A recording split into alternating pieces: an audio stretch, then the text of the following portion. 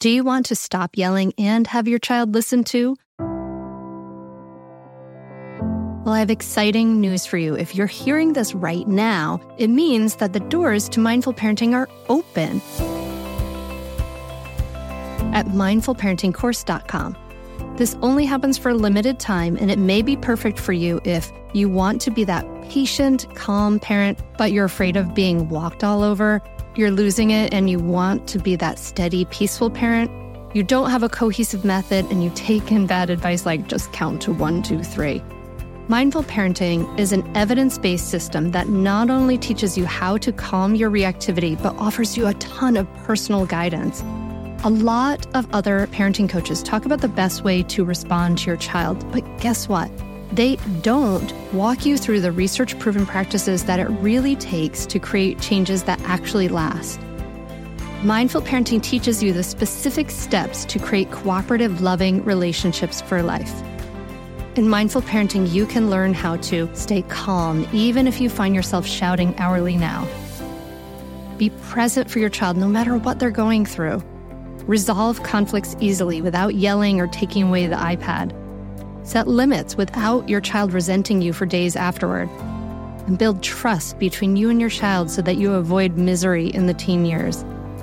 The doors are open now at mindfulparentingcourse.com. Unlike other programs in Mindful Parenting, we offer one-on-one coaching to every member and weekly drop-in coaching sessions. Don't wait anymore. You and your kids are worth leveling up. Go to mindfulparentingcourse.com and join now before the doors close again. That's mindfulparentingcourse.com. I'll see you there.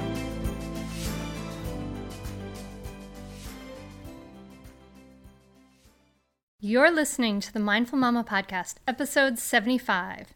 Today we're talking about conscious communication. Welcome to the Mindful Mama Podcast. Here it's about becoming a less irritable, more joyful parent. At Mindful Mama, we know that you cannot give what you do not have. And when you are thriving, when you have calm and peace within, then you can give it to your children. I'm your host, Hunter Clarke-Field's Mindfulness Mama Mentor.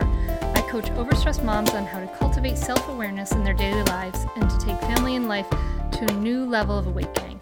I've been practicing yoga and mindfulness for over 20 years, and I'm the creator of the Mindful Parenting course, and I'm the mom of 2 girls, ages 7 and 10. So thank you so much for being here. I'm so glad you're here. It's the middle of summer here if you are listening to this live in hot, sticky July, or maybe you're listening to it in the future. But either way, I welcome you. I'm so glad you're here. And this episode is an interview, and I'm going to be talking with a really inspiring, great teacher and friend of mine, Lori Petro. Lori Petro. And I'll tell you more about her, but she's a parent educator and she's a child advocate, and she is one of the people who really helped me understand what was wrong with the parenting I was doing when my daughter was little.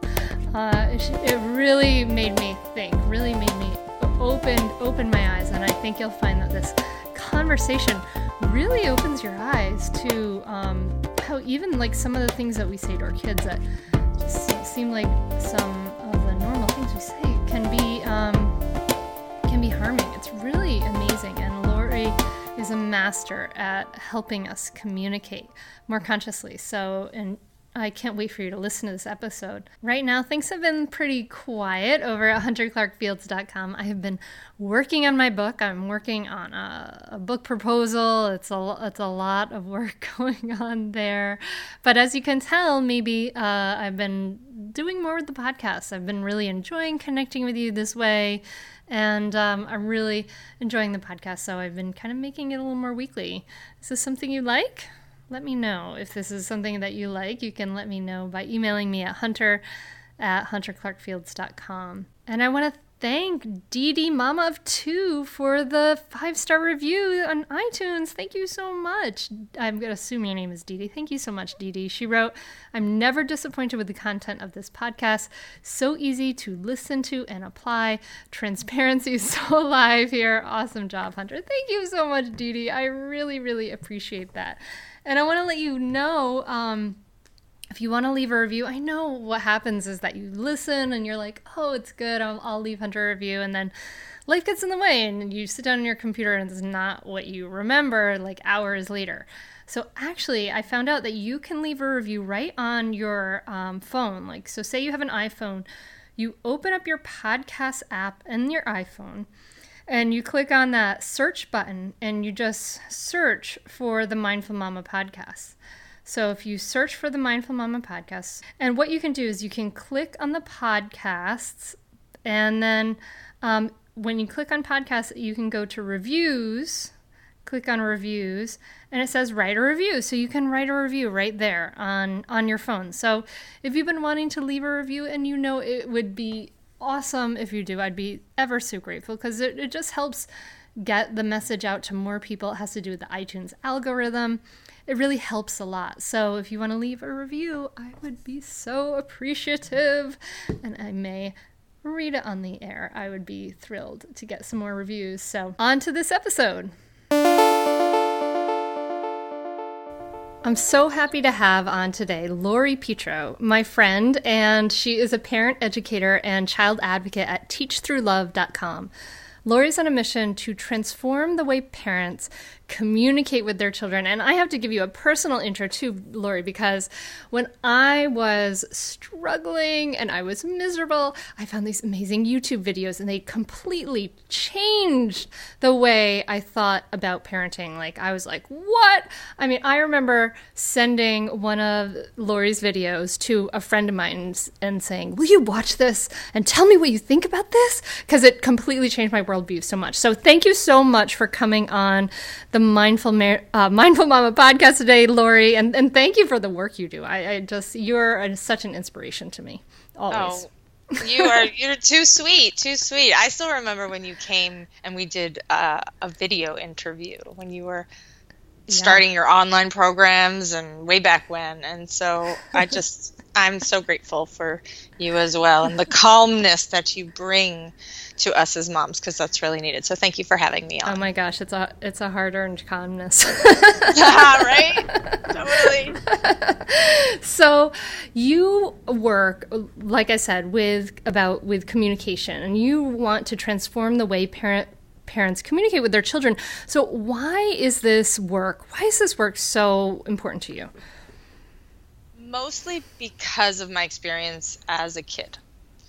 I didn't have very good communication skills. I grew up in a home where there was a lot of yelling, demanding, control, and my parents weren't trying to be, they weren't trying to make our relationship hard. They weren't trying to make me unhappy, right? And I wasn't trying to make their lives miserable, but it turned out to really feel that way for everybody.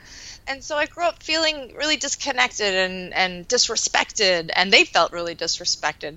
And it ruined kind of our relationship. And my ability to have healthy relationships didn't ruin like that, but it didn't give me a good foundation.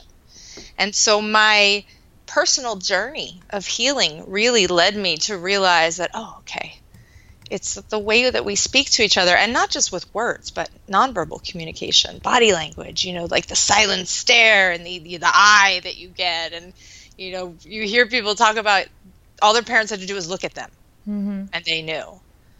And I get that that's was a useful tool in the past, but I feel like we've moved beyond that, and now we know better.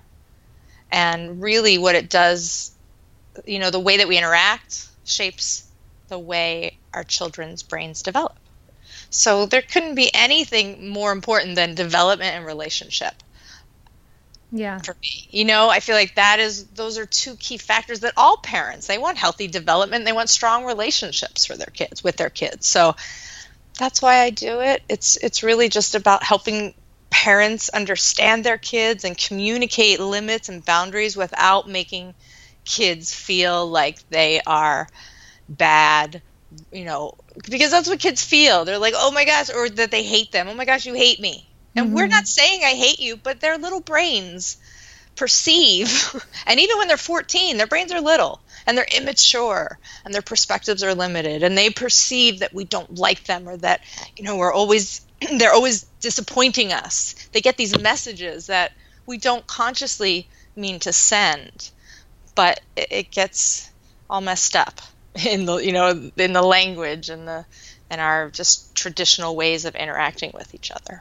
So you're saying that your parents, it's not like they were excessively like abusive or unskillful or anything like that. They were just kind of the average, authoritarian parents of your childhood? Well, yes. I mean, there's a lot of culturally it was influenced by our culture for sure. And I think every culture has their different ways of communicating. So it was really loud and abusive, but I think that was just defined very much by our culture. Whereas some other, people may be very quiet and reserved in their communication, and that's their family pattern. So if I look back, I'm not going to say it wasn't abusive, because it was, but it was also very common. It's sort of, I feel like, hidden behind, because I wasn't going to school with bruises. I wasn't getting beaten.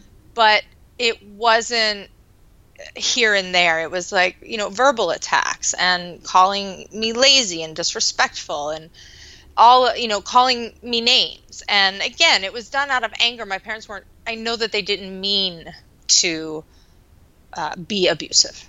And they might even disagree with calling it that. But I'm not sugarcoating it anymore, because it's not fair to kids and it's not fair to parents, because they're unnecessarily creating disconnection and building walls that they don't even know are there, because their children are putting up walls saying, I don't want to be treated like this. And my behavior is my way of telling you. My slamming the door is my communication. But parents just see more disrespect. So I'm trying to translate everything. So I'm going to translate for the parents what the kids are actually saying with the slamming doors. And then I want to help them be able to translate their limits and boundaries into words that actually bring their kids closer. And kids are like, okay, I really do want to do this for you because you respect me and you're helping me and you're standing by me and you're supporting me, instead of feeling judged and blamed and shamed, which again is unconscious. It's the little things. It's like, how many times do I have to tell you? Well, when a kid hears that, even once a day, every day, even if they hear that, a few times, over time it builds up, and it creates kids who are stressed out, and then they're afraid to make mistakes, when making mistakes is just a natural part of childhood. And the way that, slamming doors is sometimes just a natural reaction. So if we don't take that personally as parents, we're able to connect with our kids. We're able to say, okay, this isn't okay. I don't like when doors are slammed, but I know that you're trying to tell me something and I want to listen. Well, guess what? That kid doesn't need to slam the door anymore, because now you're saying, I'm here and I'm open.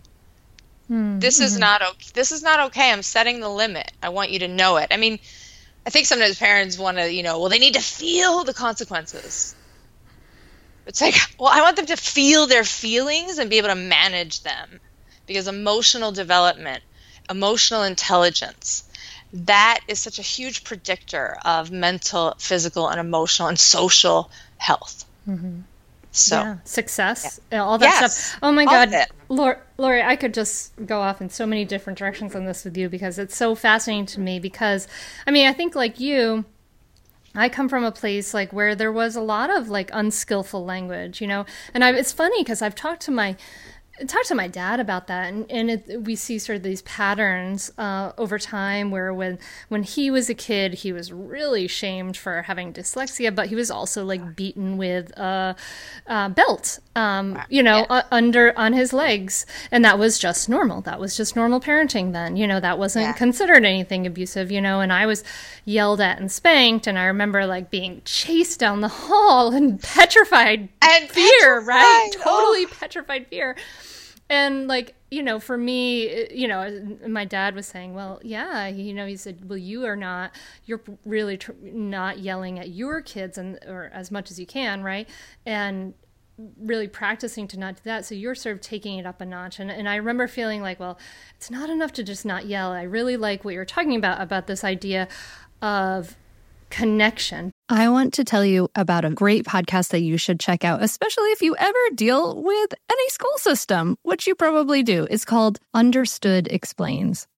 This season of the show is hosted by teacher and special education expert Juliana Urtubey, and it's all about how to navigate individual education plans, also known as IEPs. And this season of Understood Explains covers topics like how to tell if your child needs an IEP and busts common myths about special education. So I checked out the episode on the difference between IEPs and 504 plans because my daughter Maggie uses a 504 plan, and it was really, really helpful. It went over all the differences, which one's better, how to get them, different myths and what your rights are, all kinds of different things that you should understand if your child may need extra help in education through an IEP or a 504 plan. The tone is super helpful, friendly, and smart. I highly recommend you check it out. To listen to Understood Explains, just search for Understood Explains in your podcast app. That's it. Understood Explains. Well, hey there, busy mama. Are you looking for ways to make your life easier, your home less chaotic, and at the same time add more joy to your life? My name is Deanna Yates, and I'm the host of Wanna Be Clutter-Free, a podcast all about letting go of the stuff we don't need in our lives so that we can focus on what truly matters. Don't worry, I'm not going to tell you to throw it all away or make you feel guilty about keeping something you love, no matter how many other people don't quite understand it. But I will give you practical and, more importantly, actionable advice so that you can make progress right away. And you won't just hear it from me. There are amazing guests too. It's like having your bestie in your pocket telling you it's okay to let go of the things that are not serving you and your family in a totally non-judgmental way. So join me over on the podcast where we can work on progress over perfection for those of us that want to be clutter-free. But for those who are still like have a big question mark over their head, for the listener who's listening who has a big question mark over their head, and they say, I don't know, like my parents like spanked me or yelled at me and I'm fine, like what's the big deal? Like what do you say to that?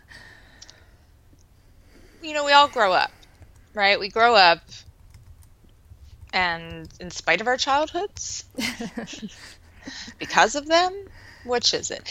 Here's the thing. I want to know how you were then. Just like you said, you were petrified running down the hall. Mm-hmm. That's who I'm concerned about.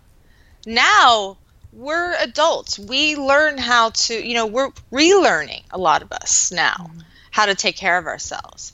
And when we look at our own reactions to our kids, why do we get so upset when the shoes aren't put on in time? Why do we feel like we need to scream and yell? We're not okay.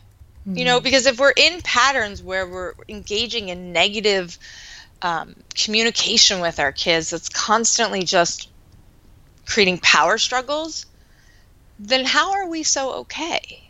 Mm-hmm. Right? And this isn't about blaming anyone. Like you were talking about your parents, like it's getting less with each generation. The intensity of the pain and sadness with which we actually have been communicating for, all of our history as we know it for the most part. So much of it is being healed though, because through this awareness, through just taking care of ourselves. So I want to help parents feel like they're supported too. I don't want parents to feel like, oh, everything I say, is now going to, ruin my child. No, it's not that. I just want to help them feel like they are being heard, because I think most of the time parents are yelling because they feel like they're not being heard and no one's listening to them. Mm-hmm. And that feeling really does come from running down the hall and being petrified, because it just hardwires our brains. So here's the thing. Our interactions with our primary caregivers in those early years shape the structure, the size, and the connectivity of our brains. So when we are constantly using things like fear or blame or shame or judgment, what we're doing is we're stimulating the fight or flight response. So it makes us more reactive. We hardwire patterns that allow us to be quick in danger, responsive in danger. But communicating with our kids, that's not dangerous situations. But often we are acting and reacting as if there's a fire. And we're all like running for our lives. because that's what got hardwired for a lot of us. So when we respond to our kids with compassion, with empathy, with patience, that doesn't mean with no rules. It says, I'm not going to let you do this. You can't go outside. You can't have that candy. I'm not going to let you. That's, and then we put that physical boundary in when we need. But when we use the empathy without getting defensive, we stimulate the higher, more evolved parts of our brains that are developing in our children and very immature, right? The thinking part of the brain, the prefrontal cortex. That's the part where self-regulation, impulse control, thoughtfulness, empathy, that's where those things are housed. So those are the parts of the brain that we need to stimulate so that we grow them, because the brain is a use it or lose it kind of organ. We have to stimulate the areas that we want to grow. Yeah. I love your emphasis on empathy, and I'm all on board with you. And I'm trying to imagine what about the parent? Like, I recently read an article that was talking about, what are sort of the things for good parenting. And one, during the toddler years, they said, there should be a little fear mixed in with that. There should be a little fear mixed in with that love, right? Like, your child should fear you a little bit. And I just had a big problem with this. But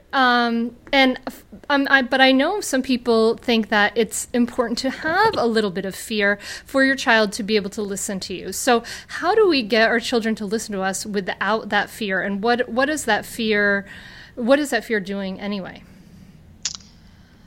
Well, first, I think it's kind of scary just being a toddler anyway. Like, you can barely talk. You can't really get anybody to understand what you mean. You're really impulsive. Emotions feel like they're like smacking you in the face and rolling you. You're under the water in the ocean and the waves going. I mean, so there's the fear. Like, if we're worried that they need fear, I think that we've got it covered. No. But it comes from our own fear, doesn't it? Like, the fear that no one's going to listen to us, or that they're going to grow up and people are judging us, and our parents are looking at us, and our friends and our peers, and like everybody's judging us, and the teachers and the lady at the mall that's staring us down. But did you see that most beautiful photo from that actor from some show called Jane the Virgin? And it was him and his toddler and his dad, and his wife took the picture, and the little girl was on the floor, like, face down in the middle of Costco. And his dad and him are just standing on either end. They're like bookmarking her, looking down, and it's the sweetest photo. And he posted it on the internet, and it went viral because he talked about just the most important thing that his dad did for him was just letting him feel his feelings. Oh my God. And he recognized how much that contributed to who he is now as a grown man. And so the picture is just so beautiful. There's like 2 or 3-year-olds on the floor, literally face down. People are like, just imagining the dirt on the floor. That would stop us, right? We'd be like, get up off the floor. We wouldn't want to let them feel, because we'd be worried about the dirt, or we'd be worried about who was watching us. Yeah, what people are thinking. That literally gives me goosebumps, that story, Lori, because it's so rare. It's so unusual. Yes, it was so beautiful. It was really beautiful. And it reminded me, my friend posted it on my timeline, because the exact same thing happened to me I lived in Los Angeles at the time. My daughter was about 3, and something happened, and she got upset, and we were in the middle of the street walking to the farmer's market. She just decided to lay down on the floor and have a screaming, melting, fall down cry. And we were doing the exact same thing that these guys were doing in the photo. And I remember this one family stopping to watch. And then they talked with us after, because she said, I was just so fascinated that she was lying on the ground, and you were just kind of standing there compassionately watching, but not really, doing or saying anything. And we had this long conversation after and became friends, So it was just those moments. We need to celebrate those moments. So I was so happy that photo went viral, because I feel like it's not rare, but it's not celebrated enough. Well, it's like you think about every single problem in our society, and almost everything comes back to people not knowing how to take care of their big feelings, right? And not like having it be rejected, like you're not supposed to have those feelings, or you're wrong, or you're bad, or whatever for having those feelings. And almost every single problem in our society goes back to that. Like, people just unable to accept their own difficult feelings. And it all comes back to our childhood. And I think this, like, Lori and I here are talking a lot about how we were raised as parents, as children, because this really creates this sort of pattern for how we are then parenting our kids. It's not blaming our parents, but it's just like looking at and understanding and creating that awareness. But yeah, it all goes back to not being able to feel your big feelings. Absolutely. Definitely. And most of us, we might not even know that we're having feelings because we've never actually named them or identified them or connected the feeling, the emotional state of our body with the physical sensations that we're having. That's so important, that whole mind-body connection, which is why what you do puts us in touch with that mind, so that we can be still enough to recognize ourselves and our emotional state before we do explode. And here's the thing, we explode, right? I yell, I am no different than anybody else, but I'm aware, I don't stand up for my yelling and do it in this self-righteous way. Like, well, they deserved it, or she needed, and it called for that, or where I go back and I say, you know what, that probably was scary for you. And I'm going to do this the next time I'm feeling really dysregulated or angry. I'm going to walk away and get some water and then come back and talk, because I shouldn't be talking, unless I'm yelling because there actually is danger. That's when yelling is appropriate. Yelling and then running to help the child out of the street when they're, running into it. Yeah.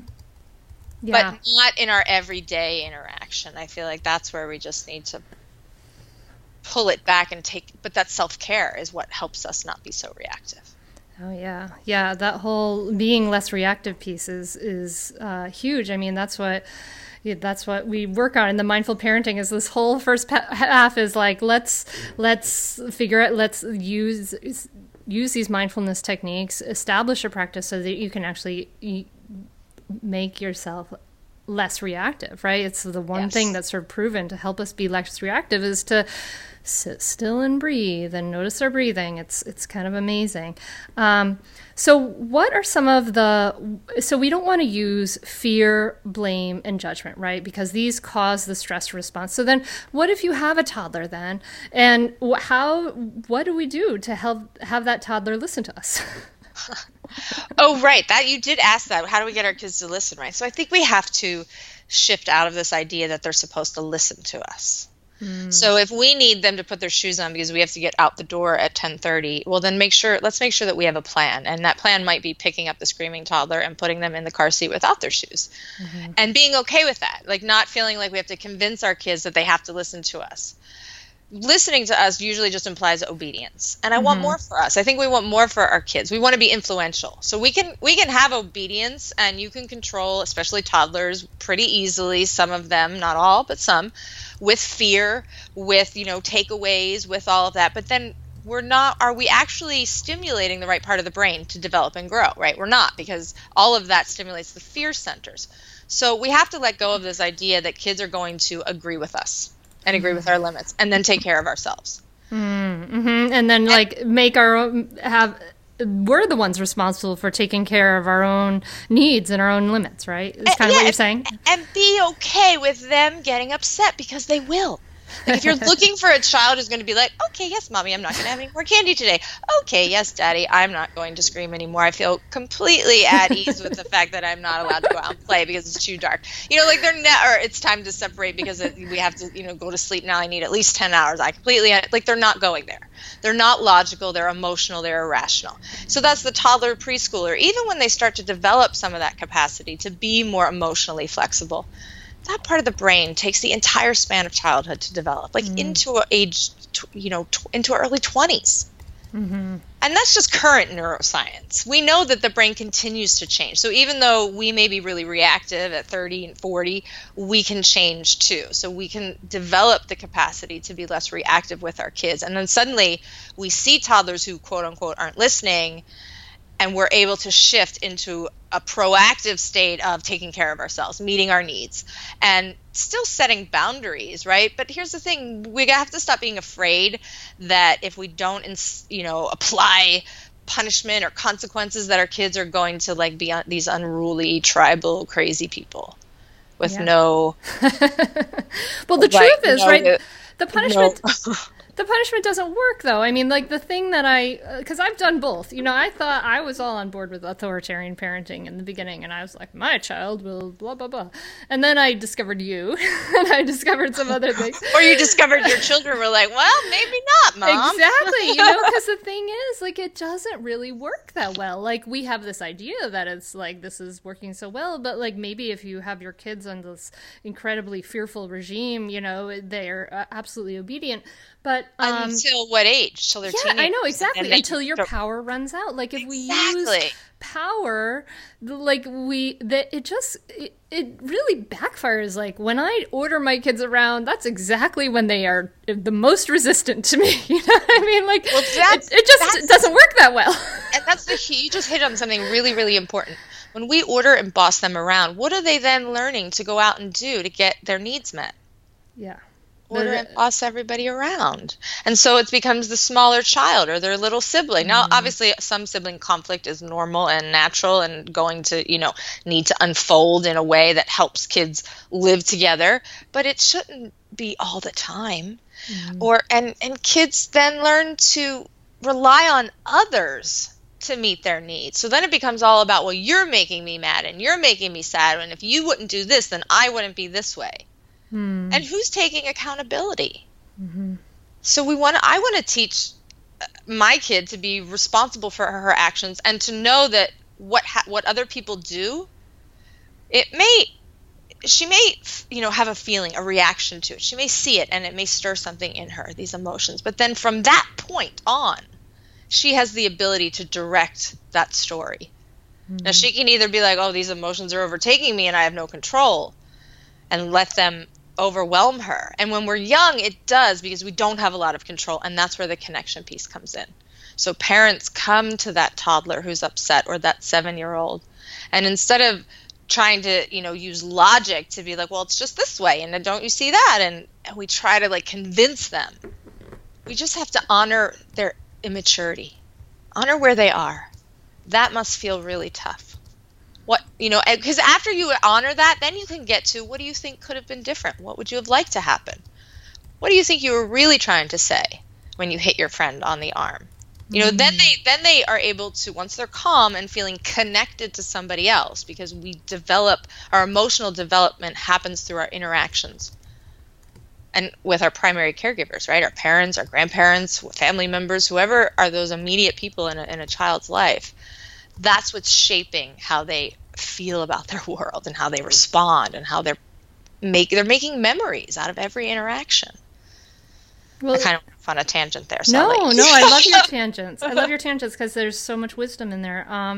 But I mean, I think that kind of what you're pointing to is this idea of I don't know, like self-love and self-acceptance in some way. Like, I feel like in a lot of the women I work with, one of the biggest challenges that we have, it all comes down to like that we don't, you know, there's this feeling of unworthiness, like we can't love and accept ourselves. And I feel like that in turn goes back to our childhood, right? Like, we're always taught from childhood that we are not good enough because we're always, you know, someone's always pointing out what we're doing wrong or how to do it better or things like that. And what you're saying, like, instead is, you know, honor, acknowledge where they are, right? Like, oh, you were really upset. Like, even if your child's having a crappy day and hits their friend, you were really upset. Like, your language, your communication with your body and your words says that you still love and accept them for who they are. Your love isn't conditional. You still love and accept them for who they are. But there's still a boundary there of like, what, this wasn't okay. What can we do instead? Is that kind of what you're pointing to? Definitely. And believe me, it doesn't have to be said with this, like we're like praising our children for I'm not saying that we have to be all like sweet and soft, and you can be like, I'm not going to let you go in the other room because it's not safe to hit people and you're feeling really angry right now. And maybe we're just really direct but calm and not judgmental. It's really just about pulling out your fault or you're doing this, and if you don't stop, it's pulling that out of the language. And yes, saying it's okay to have feelings. Because I think that all of it's such a vicious cycle, right? It's like we're so afraid of the judgments of other people that we're trying to just control the emotions of our kids into this neat little package of like perfect children that, we think we have to present to the world. And then those children, because of the words that we use, those children grow up to think that it's not normal or healthy to have these feelings because they were always told to calm down, or it's no big deal, or why are you acting this way, or you shouldn't be doing this. And then, we grow up and we think, why am I having these feelings? Something must be wrong with me. And then from there develops this, belief that we're unworthy, we're not, worthy of love, and all of these ideas.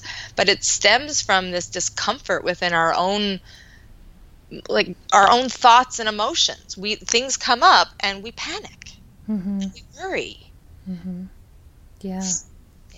Yeah, I know, it's crazy, right? It's all this, like, it all goes back to that. I mean, I feel like, and so then parents come to you, they come to me, and they talk, and it's like they're having trouble with their own yelling, their own big feelings, right? There's stuff that comes up when their children are having these big feelings, and there's shame that comes up around that, and then to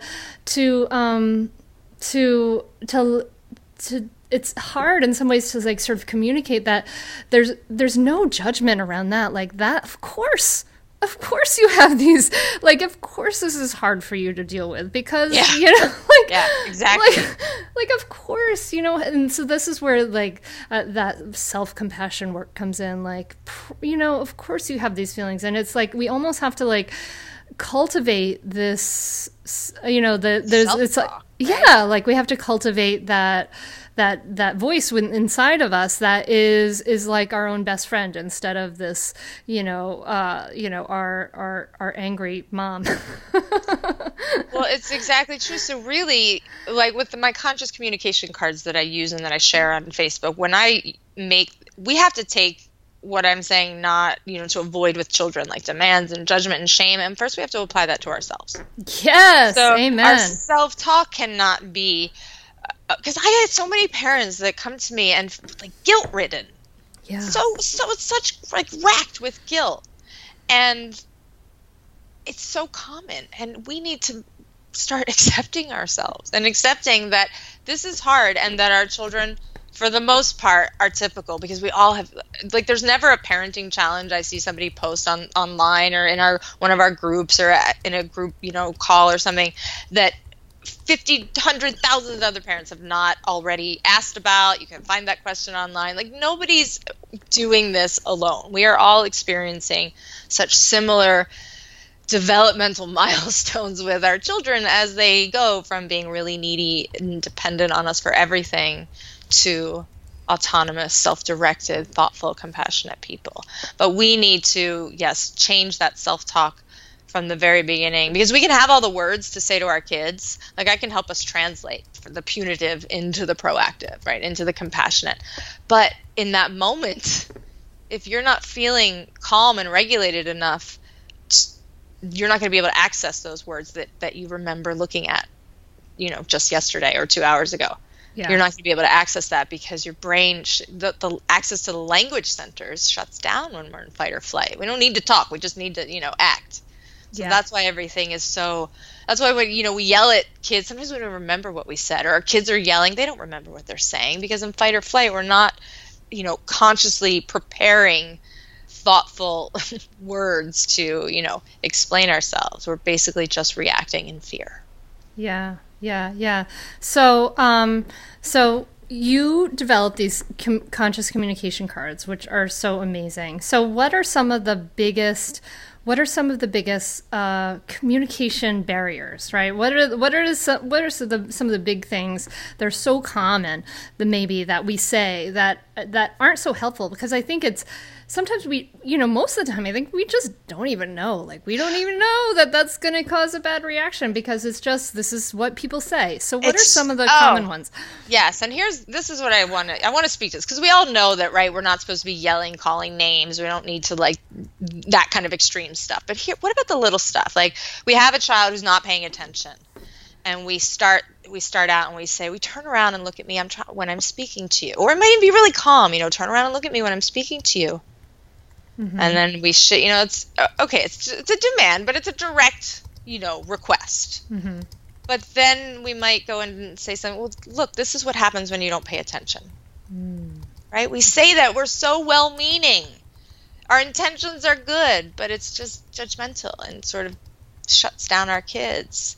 Or we want to just control them through advice. We're like, just sit still. If you watch what you're doing, you'll be able to finish. And we just sort of then get into these controlling moments. And then, they're all rigid and stressed out. And then we go, well, look what happens. I need you to listen to me so that you don't make that mistake. Look at me. Do you understand? Oh, hey, everybody. It's us, Blair and Molly, your old pals from Toddler Purgatory. Two moms who are also actors, who are also creative beings, who sometimes feel stuck. And now we're back with a whole new podcast about unsticking it, launching in January. What happens when life gets in the way of our creativity instead of nourishing it? We talk to all sorts of guests about how to break through the mucky, gluey, sticky wall that can get between you and your creativity. We hear about their journeys, their successes, their challenges, and even their bougie coffee shop orders. So, join us, won't you, as we deep dive into how to unstick ourselves from the life gunk that can get in the way of our creative freedom. Get out of there, life gunk. Let us help you get back to your best creative self. Look for Unsticking It with Blair and Molly, wherever you listen to podcasts, starting in January. Unsticking It with Blair and Molly, because sometimes life sucks. Unsticking it.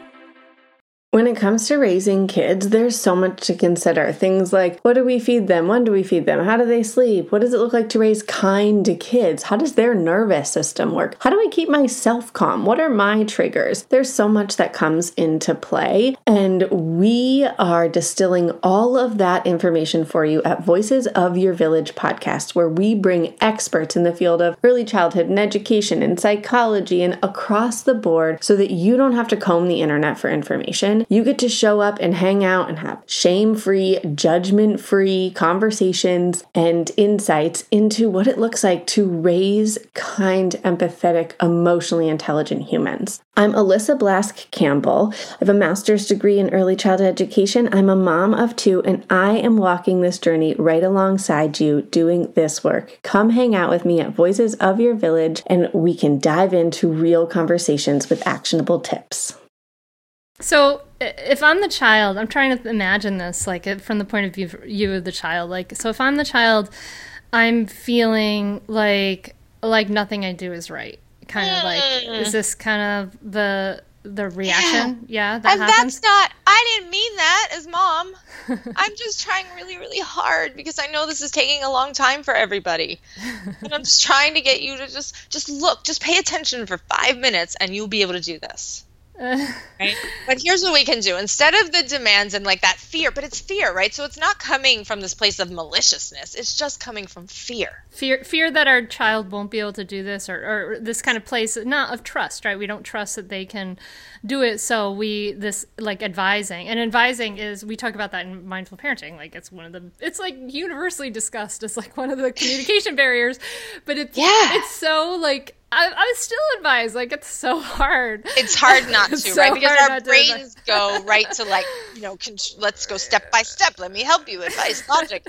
But what we can do instead is just offer an invitation to connect. So that's what we have to do. We have to get our kids' attention by showing them that we want to help them. So just something as simple as, would you be willing to look at me? I have something really important to share with you.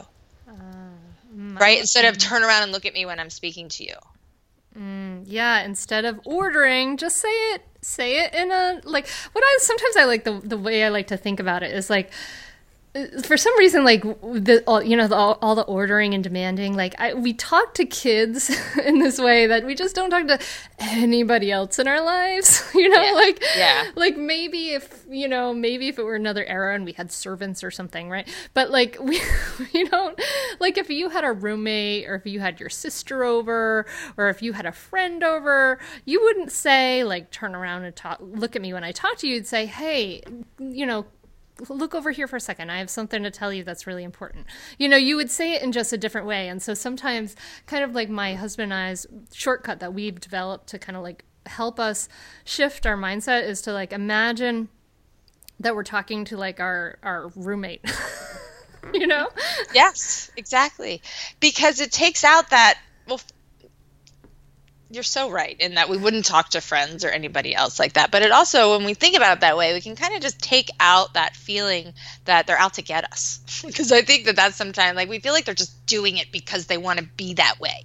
And they're trying to get us because, you know, and sometimes kids are feeling so disconnected that they're shut down and unable to respond to our requests and things because they don't feel like we like them very much. And our frustration, again, can come across as we don't like them. But just like what you were saying, it's like we almost talk to them like we don't trust that they're going to do what we hope that they'll do. So we need to add a little bit of, you know, control or fear or this or that. And so we're not trusting that their development will unfold naturally with us being patient and calm. I mean, another example, when we say something like, you know, this is what happens when you don't pay attention.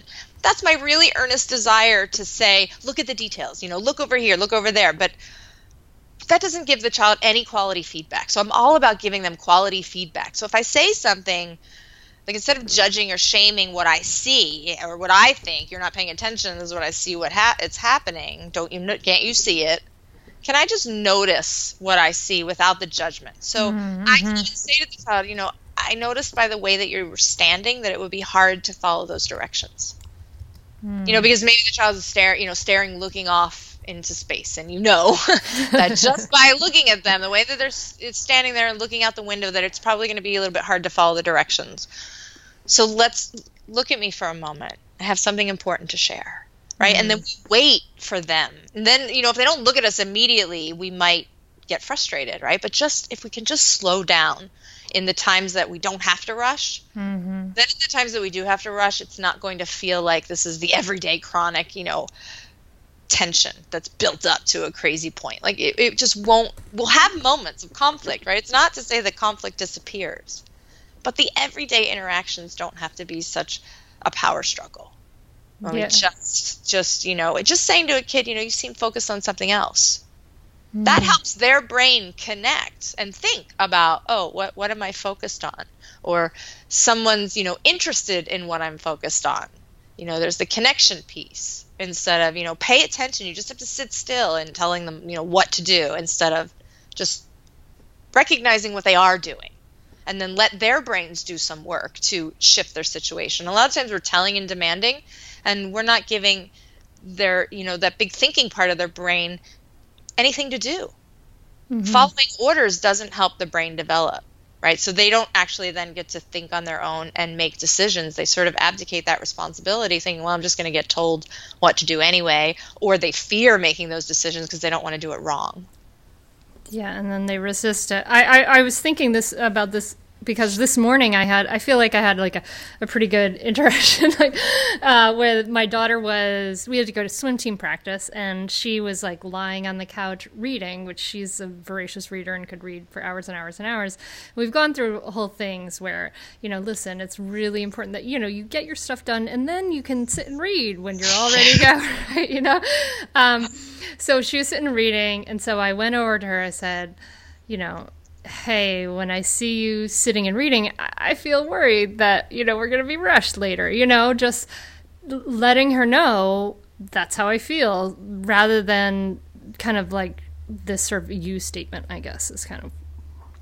So does that give the Lori seal of approval, or what would you say in that situation? I think we always want to be honest with our kids, but here's just one little tiny caveat to that. Cool. And that is that we don't want our children to act because we feel worried.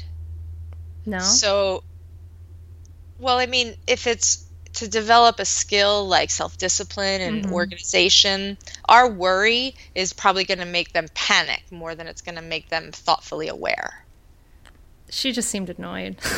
Right? Well, annoyance is definitely like the fight or flight is what I mean by panic, right? So annoyance comes out because it's like, reactive, whatever's reactive. But here's the thing, there are sometimes, when we can tell our kids that we're worried about them, like when things are actually, they're doing things that are dangerous. That's when I'm really going to worry. But I would say, I'm feeling a little stressed. I'm wondering, I like to prompt with a question. I'm wondering if you have everything together that you need.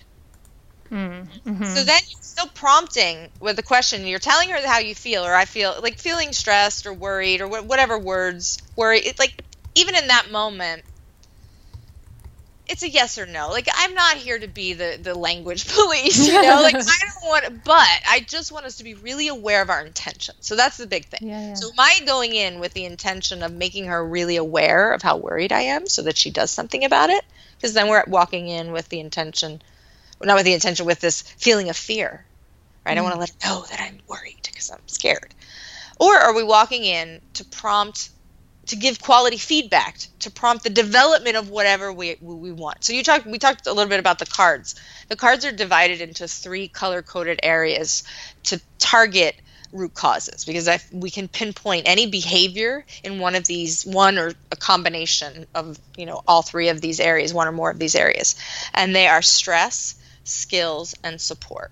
So stress is when our kids are either overwhelmed by the environment, by, sensory stuff, feeling dysregulated in their bodies. And we know the first aid that we need to go in and help them with is to help them calm their stress response. It's not to go in and give logic, advice, demands, make change. It's really just about soothing the system. Then the second area is skill development. Sometimes kids are just developmentally immature.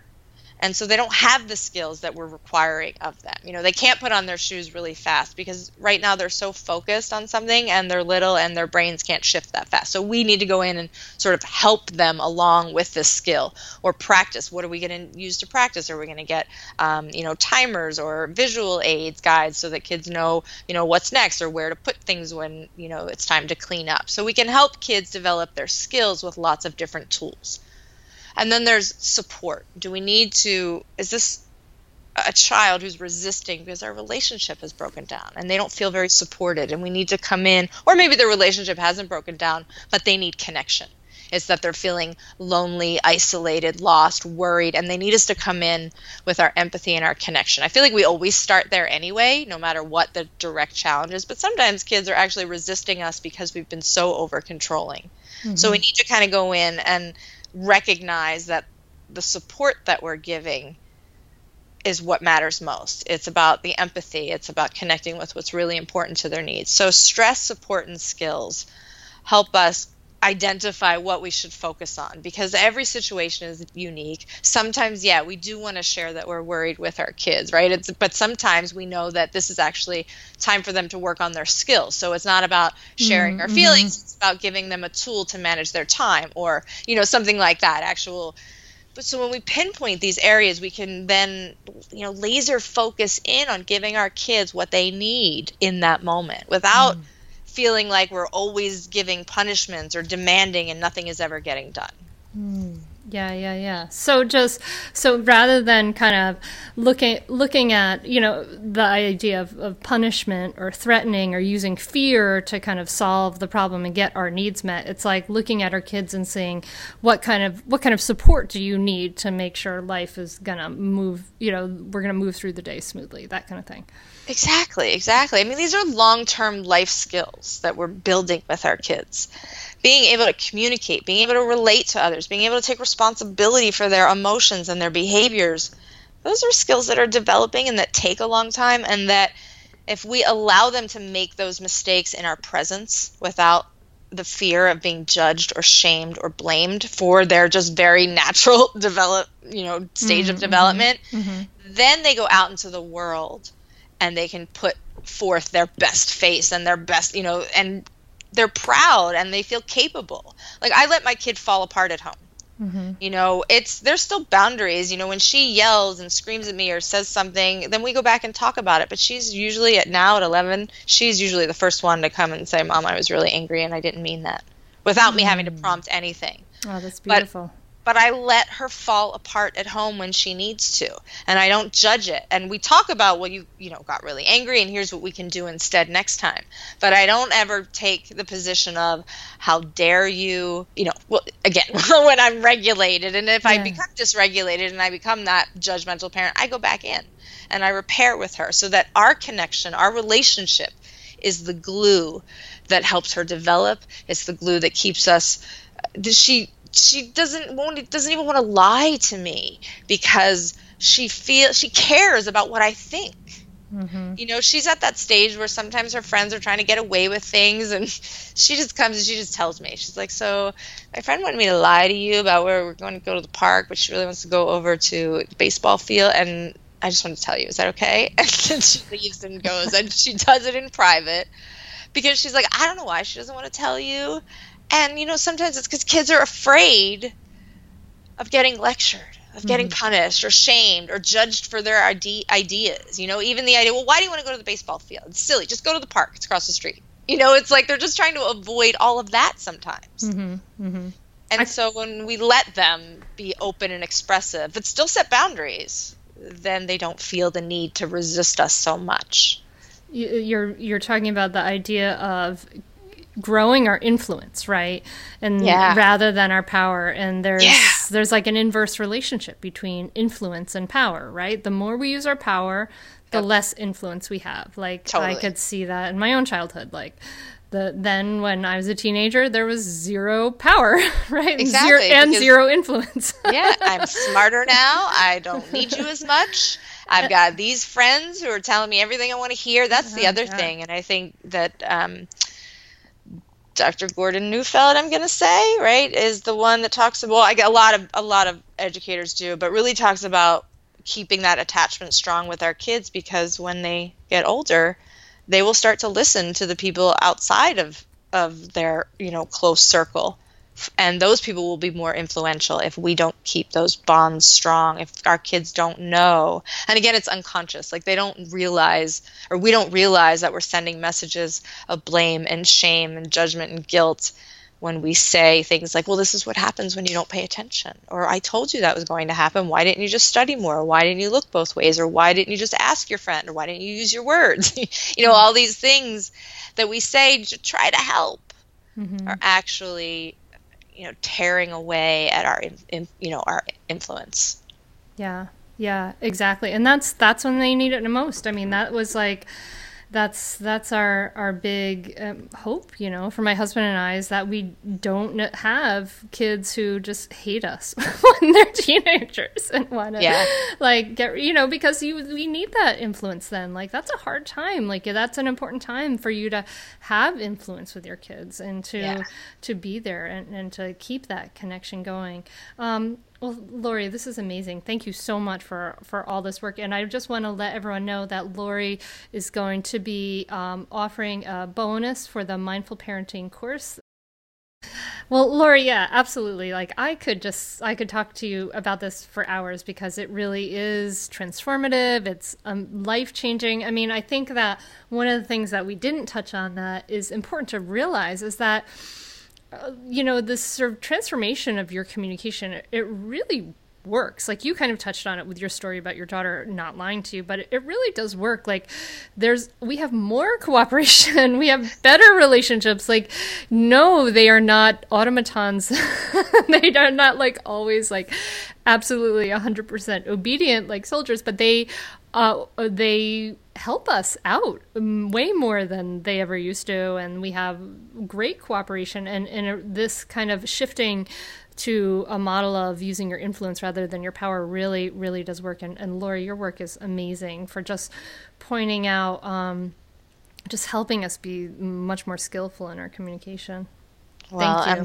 Thank you. I'm so grateful for people like you. We're leading the change together. We are all joining and saying, this is helping us at home. It's creating willing cooperation. So, yeah, and the ripple effects. Yay for the ripple effects. Yay.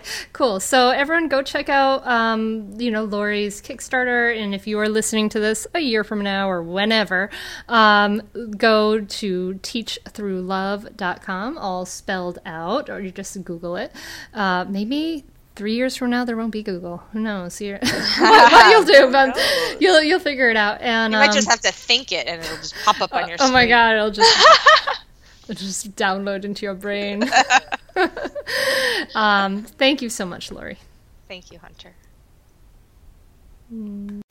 Thank you so much for listening to the Mindful Mama podcast. I really appreciate it. I hope you liked this conversation with Lori. She's an amazing teacher, isn't she? I really love how she said how kids are not logical. They're emotional. They're reactional. You know, she just helps me. I don't know if she does this for you, but she helps me shift my expectations about, you know, what it is to be a kid and how we should be relating with them. So if you have any questions, you can email me at hunter@hunterclarkfields.com. That's Clark with an E, Fields with an S, hunterclarkfields.com. And if you would subscribe to the podcast and leave a rating, I would appreciate it so much. If you like it, please do subscribe. And remember, you can just click on your phone to leave that rating. Click on the podcast app. You just do the search button, search for Mindful Mama Podcast. You'll find it. You click on the little box on the bottom, it's on the podcast, and then you click on reviews and you can leave a review right there. So it really, really helps a lot. Please do that. And if you liked this episode, of course, share with your friends, tell people about it. Remember to grab the free audio training at mindfulmamaguide.com. And right now we are in a sort of a quieter period in the summer. I am taking some applications for one-on-one coaching clients. That's sort of ongoing.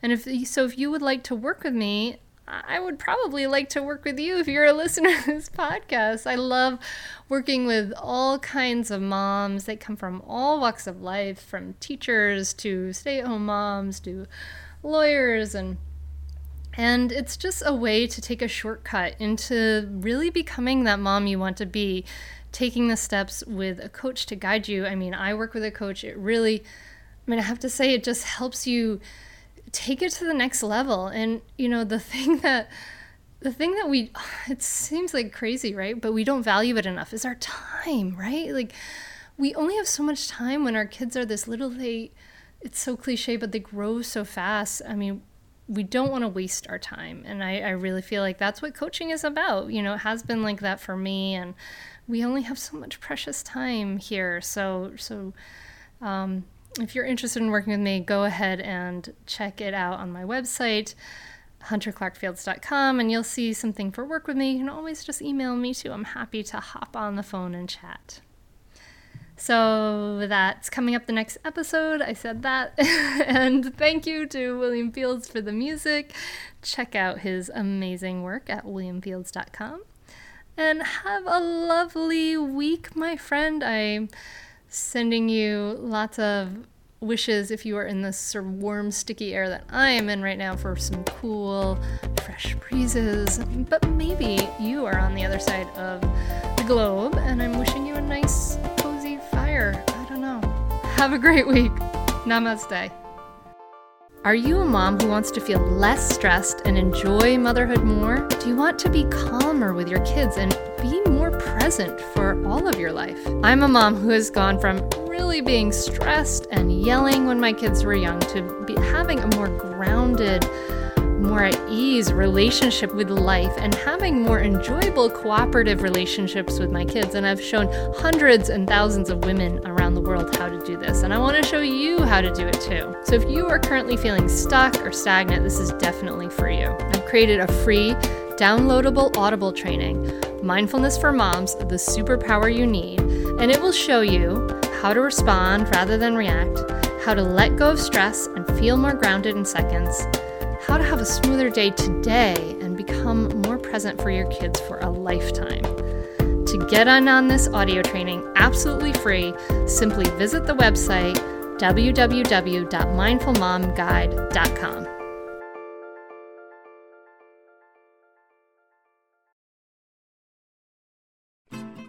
I'm Margaret. And I'm Amy. And together we host the podcast, What Fresh Hell? Laughing in the Face of Motherhood.